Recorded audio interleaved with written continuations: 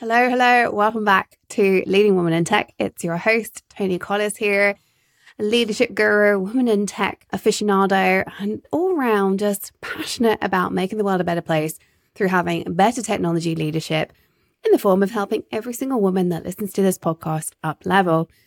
Today, I want to talk a little bit about crisis management. In particular, rather than just normal crisis management, which we have talked about before on the podcast, I want to talk about what to do when you inherit a crisis. A few episodes ago, I think episode 174 to be precise, I talked about what happens when you inherit a poor performer and the steps to take once you find out that you have a poor performer. So you bring this team member up to your expected standards, or how to identify that's not possible. The ability to lead your team as individuals and getting them working like a well-oiled machine, such as when you inherit an underperformer, is what we often view as the core of leadership. But there are many other pieces which are often forgotten until they're urgently needed.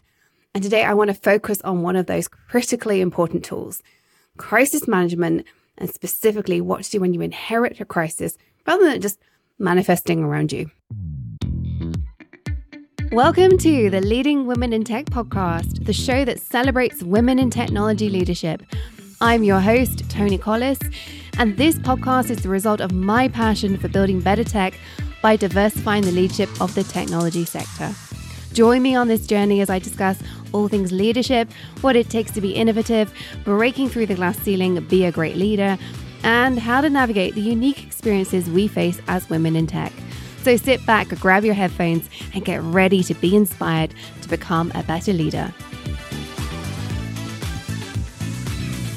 Along with inheriting a poor performer, it is inevitable that at some point in your career, if you are a leader for more than a couple of years, you will inherit a crisis. Sorry to burst your bubble if you didn't think that was true. It might be that you join a new team, you get a promotion, company restructure, but at some point you will find yourself inheriting a mess. It happens more often than you might think.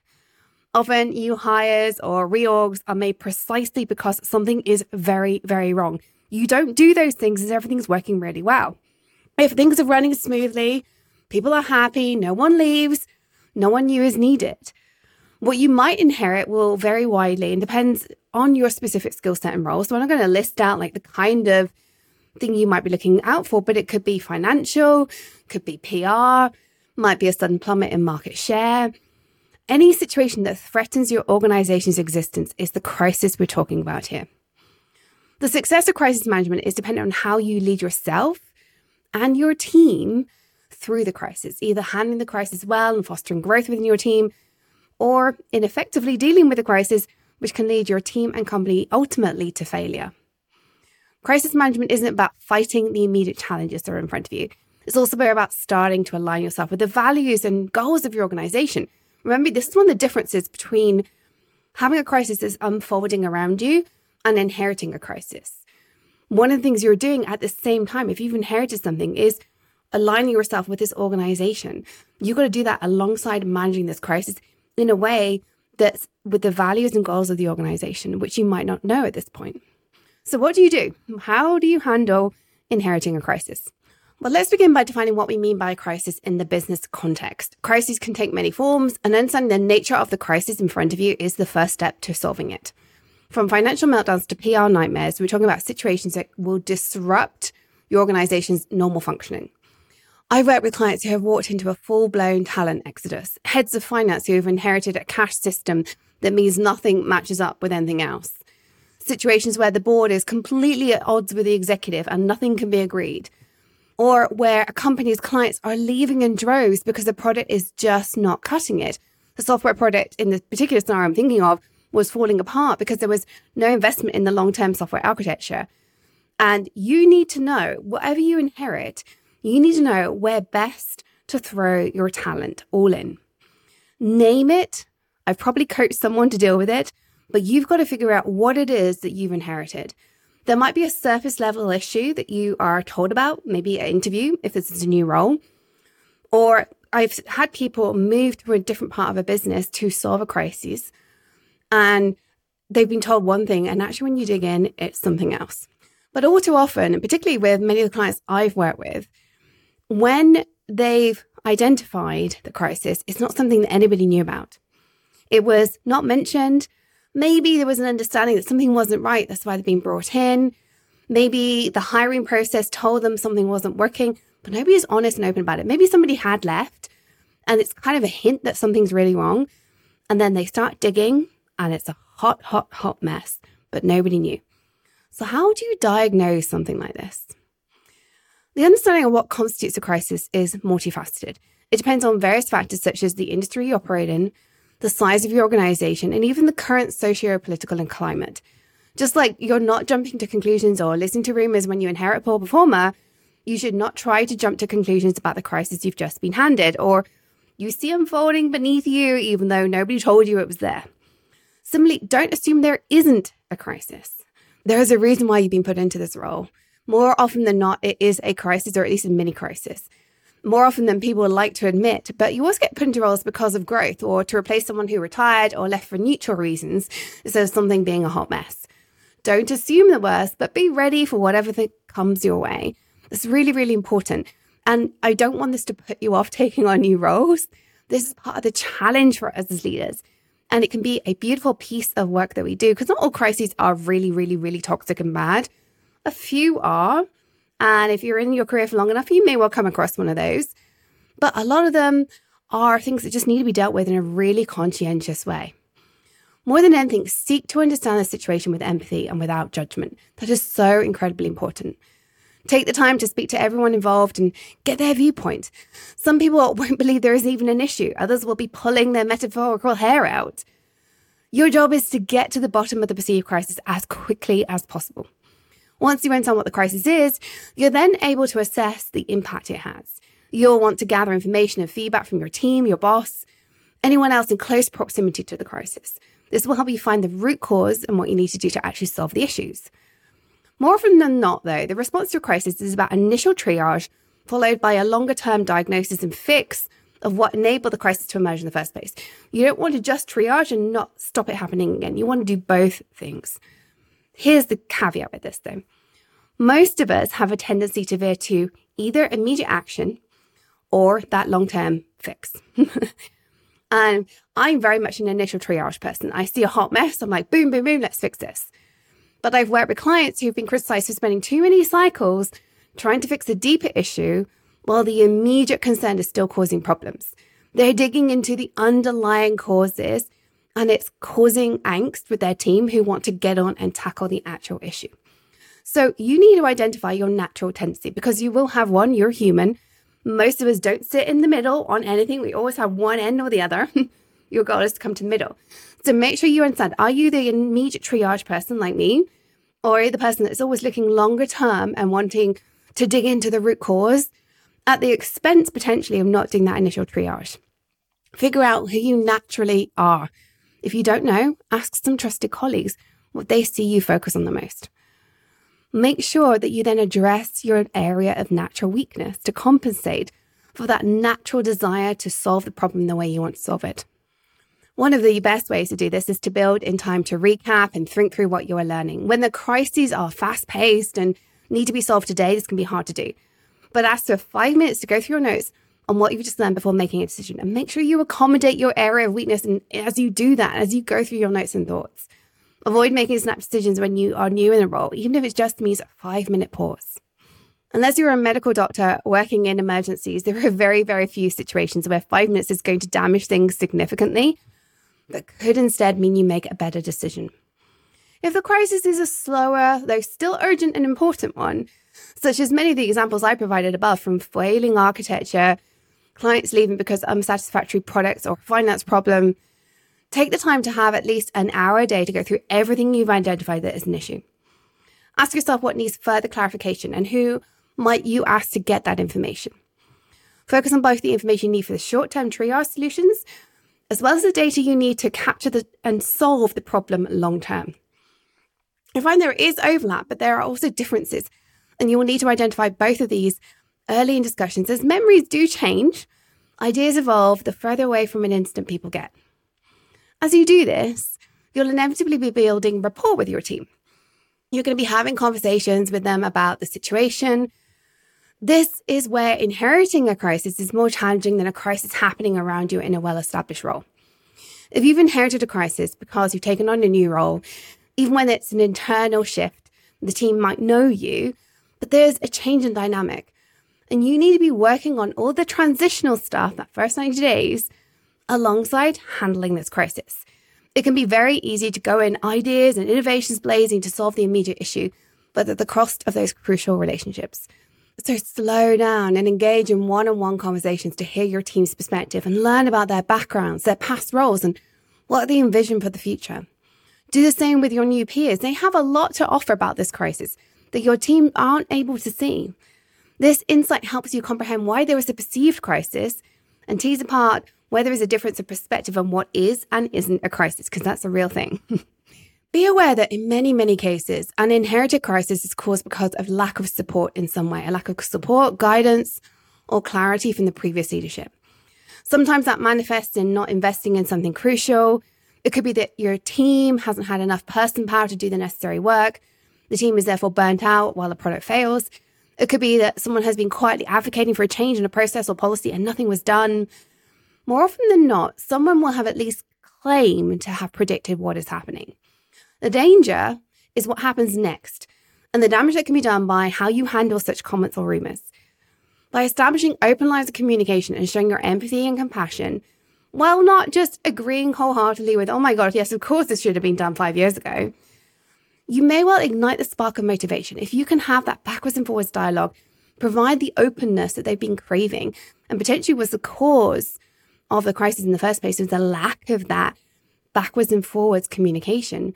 When you do that, you are going to help them resolve perceived issues. You're going to help the team feel motivated to resolve them themselves. Now that you have information and understanding, though, of what's going on, the next step is to take that action, to do that initial triage action. If you discover what the crisis is due to misunderstandings, or maybe because of breakdown in communication, work on that effective communication. If it's a lack of operational investment, you likely need to go and do some work to fix that. Fix the misunderstanding that led to that lack of operational investment. Even crises related to PR and customers more often than not come down to some form of ineffective communication at some point previously. So have transparent and authentic, that good old word, authentic communication with your team.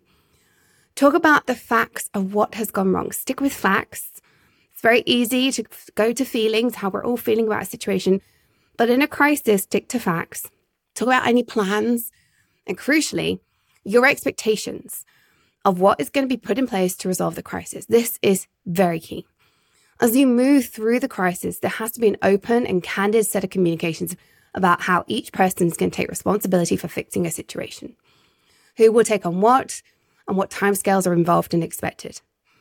This may well be your first foray into that kind of expectation setting with this particular team if you've inherited them.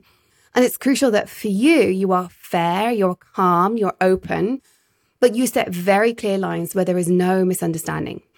It's easy in this situation to fall either into the people-pleasing mode where you start being less than clear on what is needed because you don't want to ruffle feathers, you backtrack a little bit, and you're a little bit vague because of your people-pleasing, right? We've all done that. If you're a people-pleaser, we tend to be a little bit vague when somebody in front of us is not happy, and therefore people don't actually know what's required of you, or you might give 2 bits of information that are different to 2 different people. Like that happens. It's one of the traps I've fallen into. But the other trap is how we can sometimes fall into this operational mode of do, without regard for people and emotions because of this urgency around the crisis. It's fascinating to me now as a coach that despite my need to people please, which is most of the time so dominant in who I am, in my identity, I'm a recovering people pleaser even today. But in almost every crisis situation, I turn into this dictator. It's very odd to me, sitting now to one side of myself as a coach and observing that. What we want is a blend between the two. You need empathy, you need openness, you need compassionateness, which can, in the worst situation, fall into people-pleasing. But they also need to know clearly what is expected, the timescales, where, when, and how. And it's not a democracy. You do get to dictate within parameters what is required. This is your first and most important opportunity to demonstrate how you expect everyone in the team to operate with you and each other. It's kind of daunting when you think about it like that, but This is one to really put the time and effort in to get right. Your organization may also have new priorities, and these priorities often are part of the thing that's either causing the crisis or the change in priorities is a result of the crisis. And part of what you need to therefore do is communicate that transparently and allow for feedback from your team, share thoughts on the direction of your organization, and allow them to feed it back up again. Having these shared conversations that result in shared goals is a powerful way to pull everybody together out of crisis mode. It can give your team a sense of ownership and accountability instead of that fear of everything going wrong all the time. Once you get your team on board with new priorities, shifting gears, what you're expecting from them to solve this problem, you then have to follow through and meet with your team regularly to see how these priorities are progressing. And this is where it is crucial, in my opinion, with whatever crisis you have, whether you've inherited it or you've been there a while. I like to have dedicated crisis meetings. I wouldn't call them that. I would call them whatever the project is that's fixing the situation. But don't make this part of your team meetings or your one-on-ones. They need to realize this is a ruthless priority, and therefore it's having its own separate thing on the side. As you continue to see steady improvement, now comes the challenging part, tracking the progress towards the end goal for this crisis to be resolved. You should continue to commit to your follow-up meetings, respecting their importance. Do not cancel or delay them because that erodes the trust with your team. And remember, because you're in this transition phase, you're also trying to build this trust as well. So you might have the ability to avoid at the odd meeting if you'd been in this role for a year and you had that trust in place. It is paramount that you hold your meetings, or at least give somebody else responsibility for holding them if you can't attend, and it has to be a rare thing for you not to attend in this kind of situation. These sessions are when you then dive into the progress, the challenges, how they're going to meet their goals, what's holding them up. You always want to be asking the question, what do you need from me to unstick this situation? What do you need from me to meet your goals this week? And then document. You are going to gather data as part of this, how your team operates, how they work with each other, their strengths, their weaknesses, as well as other areas in the business that are a problem are going to come out in these meetings. So document meticulously and act swiftly to address any other things that are coming up, including training, resources that are needed for your team. Your goal here is to use this as part of your transitioning learning process. Hopefully, if you and your team have been committed to these priorities of resolving this crisis, these follow-up meetings are going to start seeing rapid improvement. There's going to be improvement in the KPIs, maybe how your team is working together. And although you're going to be looking for the crisis to be resolved, you may also notice that your team, which was once more, is now lighter and livelier. However, if things are persisting or get worse, you might need to make some difficult choices. Perhaps your expectations were too ambitious. Perhaps your team is not the right one. Perhaps you need to recalibrate your plan for success. In the rarest of situations, you might have to take a drastic course of action, such as restructuring, personnel changes. It's always a tough and painful situation to go through, but sometimes it's necessary to preserve the well-being and productivity of the team. So don't shy away from that if you realize that is the only route forward. In the midst of a crisis, it's also worth remembering it's very easy to be focused on the numbers, metrics, and strategies. So I think this is where my brain goes and why I stop people-pleasing in this situation. It's really important to not lose sight of the people. Your company is your people, not the product, not the dollars. It is the people. Don't get me wrong, the product and the dollars matter, but ultimately your company is because of your people. As a leader, you're not just navigating numbers and processes. You're leading a group of individuals with their unique fears, concerns, and emotions through this situation. You need to lead with empathy. You need to understand that this situation is taking an emotional toll on the team in front of you. You need to practice active listening. You need to encourage open dialogue. You need to provide a safe space for your team to express their feelings and fears where you don't get defensive, by the way. This is not only about fostering trust, but it's about having that dialogue so you identify issues promptly. Because if you have that safe space, your team is more likely to tell you things that they don't tell other people. Don't underestimate the power of your presence in the room, even if it's a virtual room. Your team looks to you for guidance and reassurance. So you want to be visible, you want to be accessible, you want to be approachable. You want to have a calm demeanor and show compassion. You want to be that source of inspiration during a time of uncertainty. Being resilient and adaptable are qualities that you as a leader must embody. And as you do that, you're going to encourage them in your team as well. Show them that adversity can be an opportunity for growth and transformation. I remember a mentor of mine showing me how she dealt with crises. We were involved in a crisis together. I didn't work with her directly. It was very indirect. But I saw her just glide through this crisis. She never lost her cool. She always came across as calm and thoughtful, even in the most difficult meetings. And I thought to myself, everybody around her just gravitates towards her because she's so calm when everything else in the organization was tense and painful. And I thought, that's the kind of person I want to be in that situation. I don't think I'm there yet, quite, and not that calm in that kind of situation. But it really spoke to me about the power of somebody who encourages that trust and patience, even in the most difficult of situations. Start by keeping your team well informed. Make sure your team has regular updates to reduce anxiety. Share the facts, share the situation, share outcomes, even if they're not directly involved. This is all going to help bring down the anxiety in your team, which is going to boost their productivity, by the way. If you've ever been in an organization where layoffs are coming, you know productivity drops. So do everything you can to demonstrate to your team that you're moving through this crisis. Even if a rift is not on the horizon, there's anxiety when we're going through a crisis. So demonstrate and discuss the changes that are happening on a regular basis. Quarterly is not sufficient. Be honest. Honesty is definitely the best policy. Be candid about the challenges, the setbacks that the company is facing. Authenticity is going to resonate with the team. So forge that strong connection, reinforce the trust by being honest and truthful. And be two-way in this communication. As I said, provide space for concerns, ideas, feedback. Then you want to act on the valuable stuff, but make sure that your team knows that you're listening to them. Leverage face-to-face communications, leverage one-to-one communications. Make sure that as much as you can, you over-communicate rather than under-communicate. It's always going to be better to say things 3 times than never. Remember that most people don't hear things when you only say it once. Then as the crisis begins to resolve, because it will do, you've been through a crisis before, it's going to get better. Don't rush into business as usual. This is pivotal time to reflect, recover, and learn from this experience. Start by looking through things. What went well, what didn't? What can we do differently next time? Invite your team to participate in this reflection. This is going to give you a comprehensive and invaluable set of information to avoid future crises. Celebrate the victories along the way. You know I love to celebrate.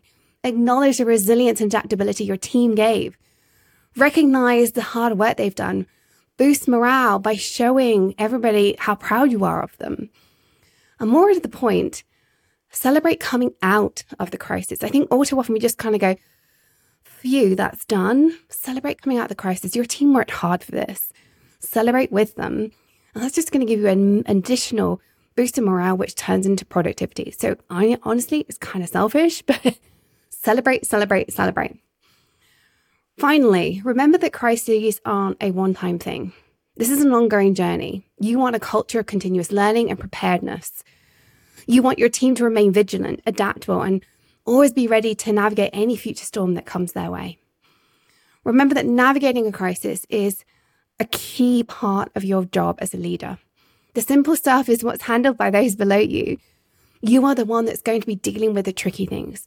Celebrate the success you have by this next crisis that you inherit. And remember every lesson you learn along the way. Keep in mind that this is an opportunity for you to grow and be more resilient and identify where you need to up-level yourself as a leader as well. That's it for today's episode. As always, I would greatly appreciate it if you don't already, share this episode with somebody that you think would benefit from hearing it. And if you are following us on any particular platform, please do hit like and subscribe. That just helps us find more people. Once again, as always, stay in your tech leadership game, follow your dreams, because the world really does need that uniqueness that you bring as a leading woman in tech.